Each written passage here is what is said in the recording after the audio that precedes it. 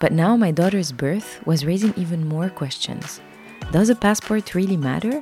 What does it mean to be Lebanese, French, multicultural? Should I speak to her exclusively in Arabic?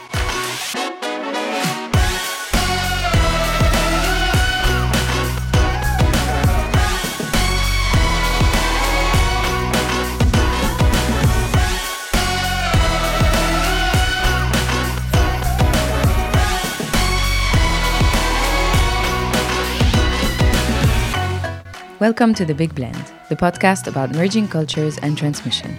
In this episode, I tell you all about the genesis of the podcast and the purpose behind it. So make yourself a good cup of blended coffee or blended cocktail and come discover the story behind The Big Blend.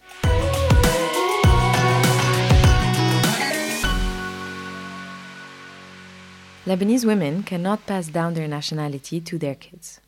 You heard it right. In Lebanon, there's an archaic law that only allows men to pass down their nationality. Not women, only men. Talk about patriarchy. I am Marel Khayat. I was born in the US, grew up in Lebanon, and now I'm living in France. Even if I love all the cities I've lived in, Lebanon is my home. Always has been and probably always will be. The streets of Beirut, the Mediterranean coast, the snowy mountains, and the wonderful people there, they've watched me become the person that I am today. Actually, they've made a big part of the person that I am today. And yet, since I'm Lebanese but my partner isn't, our daughter Luna cannot be Lebanese. I always hoped that this law would be amended before I had kids, to be honest. But it looks like I'm going to have to deal with the fact that my daughter will never have the blue passport with a little cedar on it. Well, at least not until the law is changed. I was already interested in the subject of belonging, identity, home. But now my daughter's birth was raising even more questions. Does a passport really matter? What does it mean to be Lebanese, French, multicultural? Should I speak to her exclusively in Arabic? But that's not natural to me. How can we create the best cultural conditions for her to grow? What will her new blended culture look like? Where I come from, we have the luxury of growing up with 3 languages and an exposure to different cultures. I needed to know how and what to transmit to Luna so that she has the perfect blend of all the cultures she comes from and currently lives in, without overwhelming her, and while preserving a space for her to explore on her own.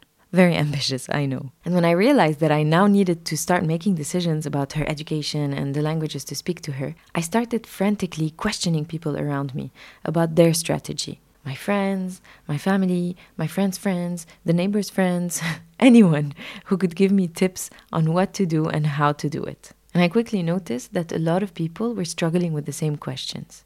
This is why I created The Big Blend.